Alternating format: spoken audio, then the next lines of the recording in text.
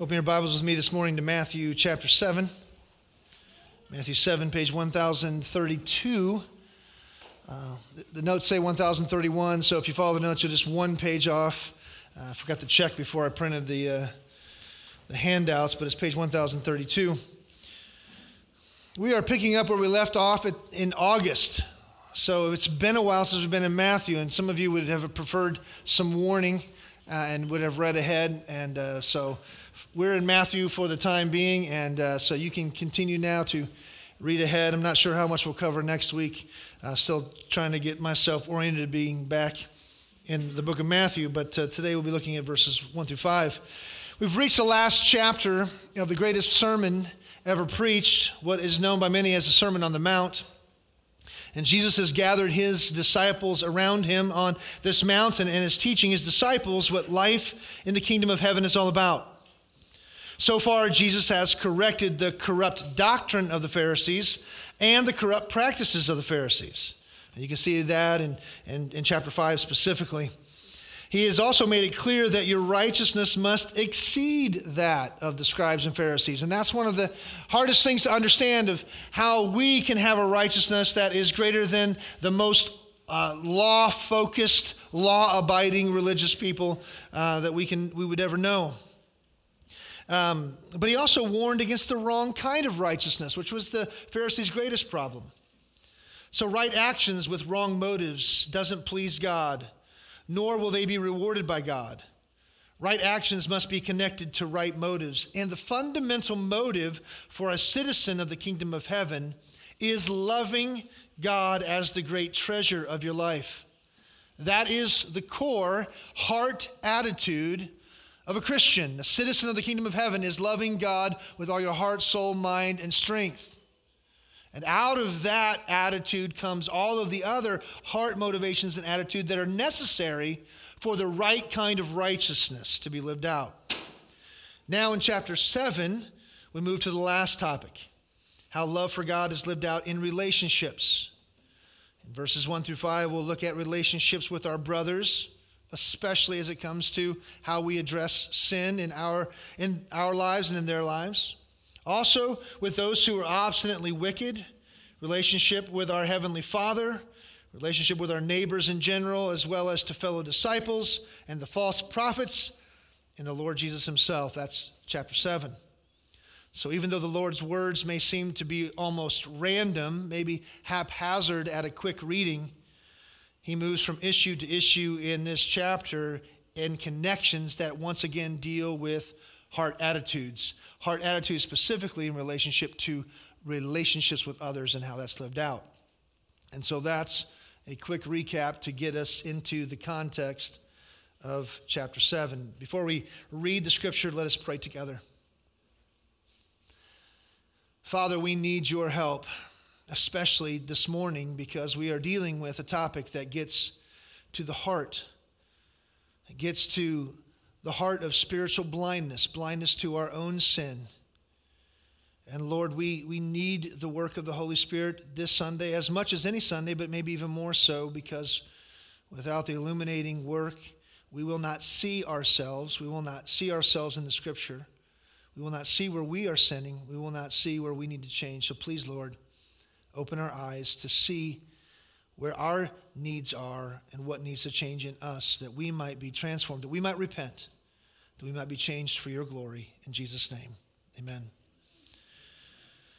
Matthew 7, 1 to 5, follow along in your Bible as I read. Judge not, that you be not judged. For with the judgment you pronounce, you will be judged. And with the measure you use, it will be measured to you. Why do you see the speck that is in your brother's eye, but do not notice the log that is in your own eye?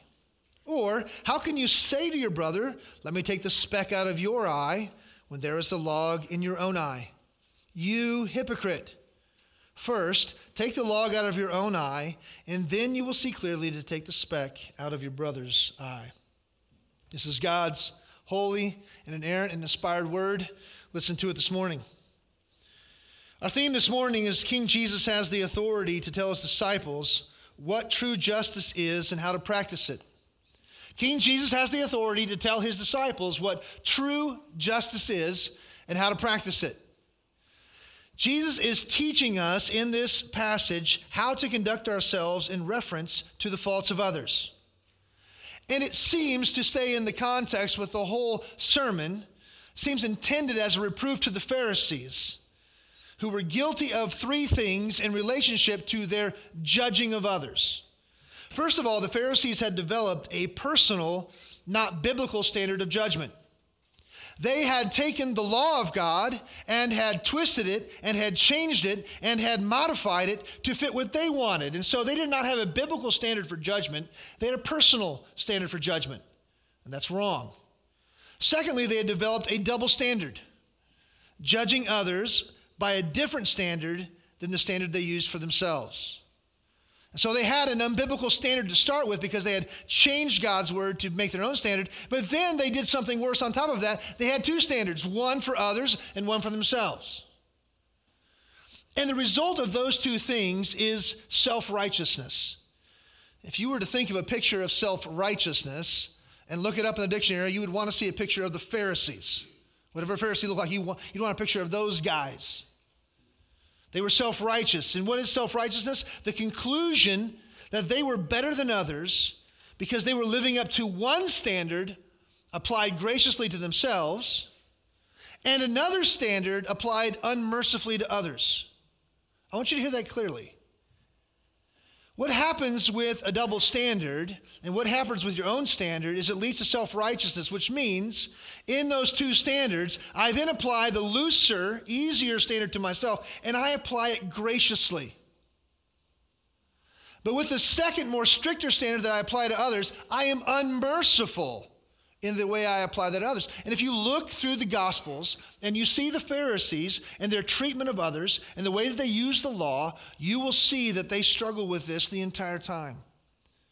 And so Jesus is not only talking about the corrupt doctrine of the Pharisees, the corrupt practices of the Pharisees, but here the corrupt attitude and heart motivation and the judgment that comes from it. And so let's look at the text. The command, first of all, the command in verse 1, judge not. The command is don't judge hypocritically. Don't judge hypocritically. Now, this is one of the most used and abused verses in the entire Bible. How many times have you heard over and over, don't judge lest ye be judged? That's the King James Version, by the way. Judge not lest ye be judged.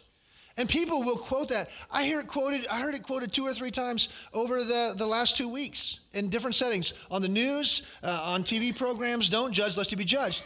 And this is universally understood to mean that no one should render judgment on anyone else. No one can say that what anyone else is doing is wrong. Judge not, lest ye be judged, right? That's what it means. That's how people use it. And the universal complaint to any judgment by others is linked to that, which is, who are you to judge?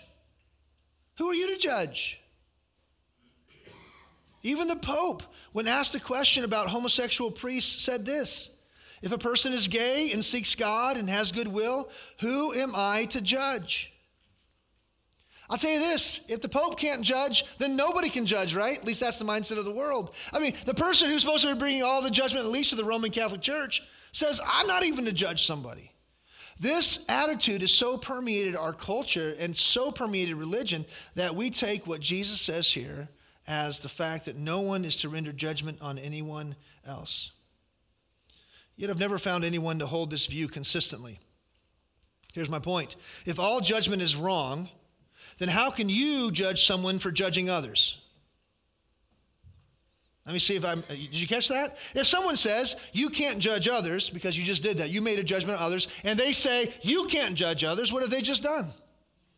They just judged you for judging others. You can't live this out consistently. So this position is self-defeating and irrational when anyone wants to use Jesus' words to condemn anyone else, even for violating Jesus' words, at least their perception and their understanding of what they mean. So what does this mean? Well, the word judge here has a very large semantic domain, a very large range of usage. It can mean to separate, to choose, to select, to determine, to analyze, evaluate, or even condemn, which is how many people take the word at all times. Any sort of judgment is a condemnation, the strongest use of the word judge. Now the question is, what does Jesus mean by his use of it in this context? Because it can mean a number of things. Before I answer the question, I want to tell you what it can't mean. It can't mean that there are no moral absolutes whereby we can determine right and wrong. It can't mean that there are no moral absolutes whereby we can determine right and wrong. The reason for that is because the entire sermon up to this point has been given to demonstrate the difference between true and false religion. It's been shown, and Jesus preached to say, this is wrong and this is right. You have heard it said, but I say to you, people live this way, you should live that way. If Jesus wasn't teaching to demonstrate right from wrong, to give us a basis for analysis, basis for condemnation, so to speak, then what is he doing?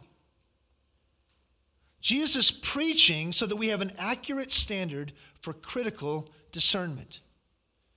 So if by these words Jesus says you shouldn't critically discern anything, you shouldn't pass any judgments on anyone, then what has Jesus been doing for 2 chapters? He's been violating his own teaching, and that would be irrational and foolish. So it can't mean that. Therefore, it can't mean that we can't criticize or discern. It also can't mean that we can't form an opinion of another person's spiritual condition. I want to show you that right in the very context. In verse 5 and 6, Jesus says, you hypocrite, first take the log out of your own eye, and then do what? See clearly to take the speck out of your brother's eye. If you are not to be judging in any way, shape, or form, any critical discernment and conclusions and evaluation, then how can you take anybody's speck out of anyone else's eye? You are not to, if we apply this to a condemnation of all kinds of judgment, there's no way to judge that a brother has a speck if there is no judgment. And then notice verse 6. I didn't even read it. But do not give to the dogs what is holy. Do not throw your pearls before pigs, lest they trample them underfoot and turn to attack you. Well, you have to discern and judge what a dog and a pig is to be able to obey this command. Now, we'll get to that next week. Don't get caught up in this verse. We'll look at this next week. Verses 15 and 16. Beware of false prophets. They come to you in sheep's clothing, but are ravenous wolves. You will recognize them by their fruits. Well, how are you to know what their fruits are? How can you make any judgment, any discerning evaluation and criticism on someone's fruits if we are not to judge? So Jesus cannot be saying, make no determination, no opinion on someone else's spiritual condition. So what does he mean? I will go back to the thing that's right on the screen, the command, don't judge hypocritically. I'll lay this out in a minute, and then I'll give you some other things here. I believe in context that you read verses 1 through 5, and you should be able to see clearly that the problem is hypocritical judgment, not judgment in totality. Because verse 2 says, because. Judge not, that you be not judged, because. And here's why you shouldn't judge. Because there's a wrong kind of judgment. It's using a measure for others that you don't use for yourself. And then he goes on to talk about what that looks like in verses 3 through 4. And then he qualifies that with the word hypocrite in verse 5. You hypocrite. Someone who uses a different standard for themselves than for others, a different measure for themselves than others, is a hypocrite. Don't judge. Don't judge how? Don't judge like this. Don't judge hypocritically. I believe that is the entire main point of what Jesus is saying. And then he gives all kinds of explanations and illustrations of what this looks like, the wrong kind of judgment. Well, there's some ways we can apply this and things I want to give that aren't necessarily the main point of the text, but can come out of the text. First of all, don't act and speak as if you have the authority to finally condemn. Don't act and speak as if you have the authority to finally condemn. John Stott said it this way: Jesus does not tell us here to cease to be men by suspending our critical powers, which help distinguish us from the animals. But he tells us here to renounce our presumptuous ambition to be God by setting ourselves up as judge and lawmaker. This is putting yourselves in a place of judge whereby you can condemn people to hell by your judgment of their spiritual condition. So the point here is, remember, you are not God. Have you ever had anyone have to remind you of that in your family? You are not God. You don't set the rules. You are not the final judge, jury, and executioner. Don't take God's place. And the only way we can have ourselves in that position is because we violate the second place here, the second point. Don't judge what you cannot know, someone's motives. Who can read the heart? God alone. You see, I know what they're thinking. I know why they did that. How many times have you condemned someone's motives without knowing what their motives are because they have not told you? You say, well, I can tell, I can see why they're doing that. I mean, I don't want to get too much. We're doing this whole Sunday school class on politics, so I don't want to get too bogged down to it in preaching, but how many times have you seen something happen on the news, you say, I know why they said that, I know why he's doing that, I know why they're up to that. Did you somehow get the secret memo? Are you in? How do you know? Well, because I know that, I can then do what? I've got a judgment. Because I can read motives and hearts. I've got perfect spiritual vision. You can't judge what you cannot know, and only God knows the hearts. We can assume, right or wrong. We can guess, right or wrong, but the only way to know someone's motives is for them to tell you. For them to tell you. And so you can't judge what you don't know. That's the wrong kind of judgment. And then third, don't be judgmental. Now, again, we can overplay this, but there's a truth and a reality to this that we have to see. Well, what does judgmental mean? It means to be self-righteous, first of all. This is the Pharisees' great problem, is their self-righteousness. Therefore, they were judgmental people. Arrogant, unmerciful, unfairly critical. It's not saying don't be critical at all. Of course we must be critical. Not all criticism is wrong, but unfairly critical, hasty in our criticism, prejudiced, motivated by a desire to condemn rather than motivated by helping others from sin to holiness. This is huge. What is your motivation by pointing out someone else's problem, by seeing that someone else is in sin? What do you want to accomplish? Do you want to hammer them into submission? Do you want to condemn them and grind them down and make them feel worse so you can lower them and raise yourself? Are you there to truly help people move from sin to holiness? Your heart motivation will change the way you respond to others. And judgmentalism is the problem here, not just judgment in general. So we must be reminded that any standard for righteous judgment must be the standard of the Almighty God. The only accurate, objective, and universal standard for creatures must be given to those creatures by the Creator. So we can only judge righteously when we judge by what standard? This standard, God's standard. And what the Pharisees had done, first of all, is they had taken the Word of God and twisted it and turned it and changed it and then used it as a standard, saying, no, this is what the Word means, but they had changed it. So if you have the wrong standard, you're going to mess up every time. We must know the Word of God and judge by the standard of the Word of God. So by taking all of Scripture into account, we know that we are to be making judgments all the time. Why would God, in His divine grace, give us this gigantic book? Now, mine's bigger than most because I got a lot of man's notes in it. Why would God give us this standard for judgment and then tell us, by the way, don't ever judge? Why would He tell us all of these things that are right and wrong and then say, hey, you can't know right and wrong. Don't tell anybody they're right. Don't tell anybody. Why would He do that? He wouldn't. And so when we look at all the Scripture, we understand what Jesus is addressing here is not judgment in general, is not critical thinking in general or discernment in general. It's a very specific kind of hypocritical judgment. Anytime you use a different standard for others than you use for yourself, you are judging wrongly. You are a hypocrite. Anytime you use a different measure for others than you use for yourself, you are judging hypocritically. Don't judge that way. That's what Jesus is saying. Don't judge. Well, why not? He gives an explanation. And that begins, first of all, in verse 1. Judge not, that you be not judged. because or for with the judgment you pronounce. And so here's the reason. The reason you shouldn't judge others hypocritically is because you will be judged by your own measure. Judge not hypocritically, or you will be judged hypocritically, or you will be judged by your own hypocritical standard. If you take the absolute position on this verse, that the verse means don't judge at all, then you would have to take the second part of verse 1 to say, if you don't judge, no one will ever judge you. And some people take it that way. Hey, I don't judge anyone. As if we can get out of the judgment of God. The Bible's clear. Every person will be judged. Whether you judge anyone else or not, whether you're judgmental or not, whether you refrain from any discernment or not, every one of us will stand before the judgment of God. And so you can't get out of it by just being a non-judgmental person. No, that's not the point. But what we're talking about here, verse 2 clarifies. You will be judged by the judgment you pronounce on others, by the measure you've used on others. So John MacArthur says it this way, self-righteous judgment is a boomerang. It becomes its own gallows.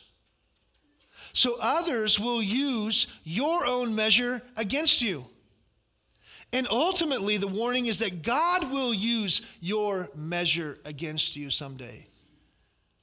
Do you really want to be judged by God the way you judge others? Your hypercritical, unfairly critical, hasty, condemning judgment of others. Do you really want God to look at your life like you look at others? Oh, I like the God who is merciful and kind, the God who forgives, the God who is patient, the God who is long-suffering. I want that God to judge me. But let me tell you what. Let me tell you about so-and-so.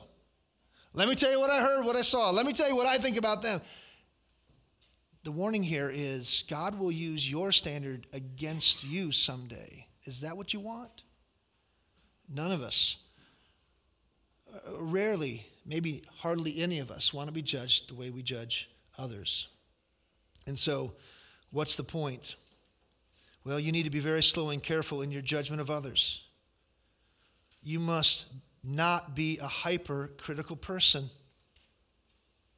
Measure others the way you want to be measured. Judge yourself by the same standard that you judge others. We all struggle so much with being consistent in our application. How often have you really blasted others, and then when you do the same thing, you want mercy and grace? You know, it's always interesting. I always find it interesting that people can't stand a liar, but when they lie, it's just a little white lie. You know, it's not that big a deal. I didn't really mean it. Please, you should give a brother some grace, right? But whenever you do the same thing to them, we all struggle with that.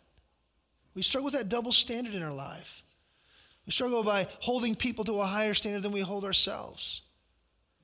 And so we need to reject double standards. Refuse to do this any longer. Understanding the reason why is what Jesus is dealing with. And Jesus shows us what this looks like by asking two questions. And he also shows by asking these questions what the true problem is. The first question is the question of sight. The question of sight, he asked this question, why do you see the speck that is in your brother's eye but do not notice? I think these words are key. Why do you see the small sins in others but not notice the big sins in yourself? So the illustration here is the illustration of specks and logs, splinters and planks. Maybe you have a translation that uses those words.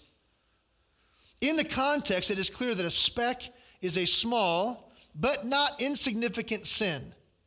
And a log is a bigger sin than a splinter or a speck. The point being that the sin of the judgmental person is bigger than the sin of the person they are judging. Now the question I have for you is, have you ever had a speck of sawdust in your eye?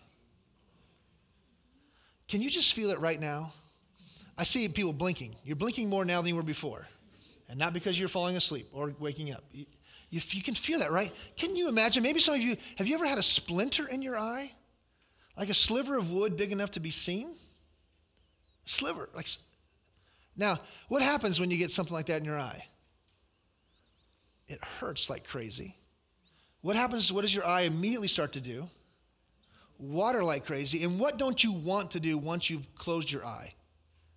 I never want to open my eye again. Now, I've got an issue with my eyes. Tracy can tell you all about that. This is a really difficult illustration for me because if you even talk about my eyes start to water. I don't want anybody touching my eye, getting close to my eye. I don't know, something creeps me out about the eyes. That's why I will never wear contacts. I can't come close to my eye. If you want to put an eye drop in my eye, I can barely keep my eye open long enough to get like a never mind. It's a whole issue. The point here, you have a splinter in your eye. Has anybody ever had a plank in your eye? Has anybody had a 2x4 in their eye? I mean, you go out and you cut wood. This is what I was thinking of. You cut wood with a chainsaw and you get some sawdust in your eye, so you try to usually use protection. Or maybe you get a splinter in your eye. But how many times have you been cutting wood and the whole log got in your eye? This is what I want. I wanted you to get the ludicrous nature of what Christ is saying here. Christ is saying, how do you or why do you see the splinter? Now, a splinter is significant, right? It's painful. It makes your eye water. It makes you close your eye. If you have a splinter in your eye, someone says, "Hey, could you read me this newspaper? You don't drive with a splinter in your eye. You don't do anything with a splinter in your eye. Can you imagine how much worse it is when you had a whole log in your eye? Now, how can you, the person with the log in their eye, happen to notice even something as significant as a splinter in anyone else's eye? Having a log in your eye means what? You can't see anything. You can't see anything with a splinter. You have enough trouble with a speck, but imagine a whole log in your eye. So why does someone with a log, why are they able to see splinters, see specks in other people's eyes? That's a question Jesus asks, and he doesn't give an answer, at least right away, because he asks a second question. This is the second question, the question of focus. How can you address the small sins in others while ignoring the big sins in yourself? So how can you possibly say to someone, let me help you get this speck out of your eye, when you have a log sticking out of your own eye? I mean, how could anyone have the nerve to walk up to someone? A friend of mine in college had this picture on his wall. He was a really good sketch artist. Had a picture of all these people and this guy with a plank sticking out of his eye, swinging, saying, let me help you with your sin. And everybody's ducking because you can't get close to someone with a log to help them see anything in their eye. When someone comes to look at your eye, what do you have to do? Right?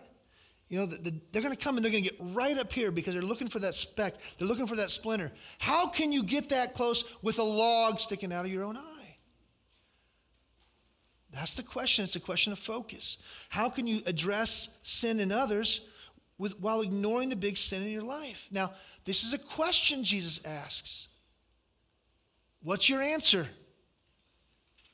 Why do you see something in others and miss something much larger in yourself? How come you go to others to help them when you haven't dealt with your big problem? How does that work? Now, I think Jesus gives the answer in the next two words, which is, I believe, the whole point of this text. What's the answer? Well, I'm not going to tell you yet because I've already told you. You should know it, but I'm going to hold out a little bit longer if you don't remember. What's the answer? Well, I ask a couple questions before I get to the answer. Do you think the person with the log is knowingly ignoring the log in their own eye? That's, I think, how a lot of people read this. The person has a log, and they know they have a big sin in their life, but they don't care. They're just a hypocrite who goes around knowingly ignoring the sin in their own life. Do you think that? Do you think they see it, just refuse to deal with it? Now, that's definitely possible and probable. You probably know people like that who know of their own sin and just don't care, knowingly ignore it and go on. But I don't think that's what Jesus is addressing here. I believe they are blind to the log in their eye. They do not notice the log. They're not ignoring it. They don't see it. Why don't they see it? Self-righteousness. Self-righteousness. That's what makes them the hypocrite. It's the double standard of verse 2. So when you apply a different standard, a different measure, you are able to judge yourself righteous while judging others unrighteous. And you can't see that you are doing it because your vision is hindered by the blinding log of self-righteousness. So a person with a log, how can they see a splinter in someone else's eye? They can't. That's the problem. But guess what they think? They think they can. Because self-righteousness not only blinds you to the log in your eye, it tells you on the flip side that you've got supernatural spiritual vision. So self-righteous people are the most blind people who think they have the clearest sight. Now, I think that makes point of Jesus' illustration here. I don't believe that people are willfully ignorant and willfully ignoring. I believe they're blinded by the log in their eye, so blinded they don't even know they have it. They can even become convinced that they're the only ones who see clearly. Have you been around self-righteous people? And when you deny what they're saying, when you try to point things out in their life, they become convinced and more hardened in self-righteousness that they're the only person who can see things in people's lives. They've been given the gift of discernment on such a high level that everyone else can miss it, but they alone can see it. That's dangerous. It's deadly. And so the only way for the vision to be cleared is by dealing with the underlying fundamental problem of unequal standards and measures. By God's grace, the self-righteous person must see the sin of self-righteousness and repent of it. Now, how can they see something they've been so blind to for so long? Well, they have to repent of hypocritical self-righteousness. Now, again, how can someone see what has blinded them for so long? And you can look at it later, but I'll turn there. 2 Samuel chapter 12 is a great example of this. 2 Samuel chapter 12. One of the greatest kings, a man after God's own heart, maybe the greatest, well, I would say this, the greatest king before Jesus in the nation of Israel is David. And David had committed adultery with Bathsheba. And then to cover it up, he ended up choosing to murder her husband.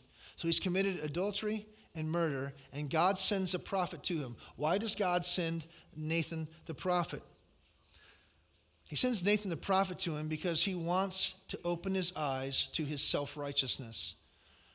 And so he tells him a story. He says, there's a rich man. He's got all these lambs and all these sheep and all these goats. And a visitor comes and he wants to kill the fatted lamb and give the lamb to the visitor. And so instead of killing one of his own, he goes to the neighbor. The neighbor has one lamb. It's his pet lamb. It's a lamb who's lived with him forever. Just listen to Nathan piling up all of the emotional parts of that. And he takes the lamb from this neighbor, takes his one lamb, the lamb that he loves. He kills the lamb and gives it to a stranger. So David's anger, verse 8, was greatly kindled against the man. And he said to Nathan, as the Lord lives, the man who has done this deserves to die. And he shall restore the lamb fourfold because he did this thing and because he had no pity. Can you believe it? The injustice, the unrighteousness, the wickedness of someone who would do such a heinous crime, to steal the one lamb this man has and use it for his own benefit. Now this is the man who has just committed adultery and murder. He stole Uriah the Hittite's wife and killed him to cover it up. And what's he righteously indignant? Anger was kindled over a lamb. And notice what God does in his mercy and his grace. Nathan said, that was verse 5. Nathan said to David, verse 7, you are the man. Only by God's grace, only through the ministry of other people, typically, will self-righteous people have their eyes opened to the blinding nature of their own self-righteousness. And he uses a story, and he uses a man, and he brings David to his knees. And what does David do? He repents. He repents in sackcloth and ashes. He cries out to God, and he repents for his sin. Now, once you repent, what does repentance look like? Well, according to Matthew chapter 7, it looks like this. You will deal with the biggest sinner and the biggest sin first. You hypocrite, first take the log out of your own eye. The self-righteous person overcomes self-righteousness by dealing with the log of self-righteousness, and they deal with their sin first. They realize it's the biggest sin in the people that they know. And this act of humility deals a death blow to self-righteousness. So it's only when self-righteousness is dealt with that they can have the ability to clearly see anyone else's sin. So once that log is truly out of their eye, then they will be able to, notice very carefully, see clearly. Self-righteousness blinds. You can see nothing clearly. Not your own sin, not someone else's sin. But when that log is removed, and in humility and in self-criticism, you see your own sin, now you are finally able to have spiritual discernment, spiritual help to others. This is what the kingdom of God is all about. Matthew chapter 5, right at the beginning of the Sermon on the Mount, in verse 3. Blessed are the poor in spirit, for theirs is the kingdom of heaven. What does it mean to be poor in spirit? It means to understand that you are unworthy before God, utterly dependent on God. This is the opposite of arrogant self-confidence. And arrogant self-confidence goes with self-righteousness. They have nothing to offer God, nothing to earn God's blessing. All this person can do is cry to God for mercy. So kingdom citizens are marked by humility. And chapter 7 starts off by saying, this is what arrogance looks like, self-righteous arrogance, and therefore repentance looks like humility, right back to the beginning of the sermon. Christians are marked by humility. And then verse 6, blessed are those who mourn, for they shall be comforted. They mourn their own sin. They see that their wretched situation is a result of their own sin. Not someone else's sin, not sin out in the world, but sin in me. Kingdom citizens are marked by repentance. Christians are humble people who repent of their own sin. And therefore, to be a self-righteous person, always pointing out everyone else's sin and never seeing the log in your own eye, that person's salvation is in question. So I ask you, are you a person claiming to be a Christian who has been humbled by the gospel? Are you a person who repents of sin? Are you a person who's open to criticism? Are you open to someone saying, hey, I think I see some self-righteousness in you? Me? Self-righteous? I would never be self-righteous. I could never commit that sin. Well, maybe you just condemned yourself with what you said. Are you a person marked by humility, marked by repentance? Have you realized that your sin has offended God? Have you trusted in Jesus Christ alone for your salvation? Have you been transformed by the gospel? So that self-criticism becomes your first criticism. Self-criticism is your first criticism. Who's your harshest critic? Is it you or others? Now be careful. I'm not trying to give some sort of morbid introspection whereby you are always beating yourself up for everything you ever done wrong, slightly wrong, barely wrong. But in this case, the correction is self-criticism. And later in another passage, you can deal with too much self-criticism and correct that. Letter C, then your vision is cleared to help other sinners. Your vision is cleared to be able to help other sinners. So notice this, judging others is still something we need to do. Even the self-righteous person is to judge others and to help others, but only after dealing with self-righteousness, only after clearing their vision. Galatians 6:1 is a key verse for this, and it talks about considering your own sin, considering yourselves, being humble.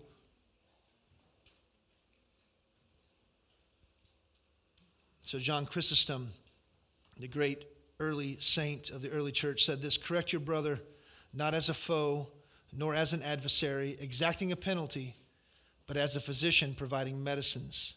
Yes, and even more, as a loving brother, anxious to restore and rescue. This is how we are to help others with specks in their own eye. So judging righteously demands that we deal with self-righteousness so that we help other lesser sinners in humility. There is a righteous judgment, and we must be practicing righteous judgment.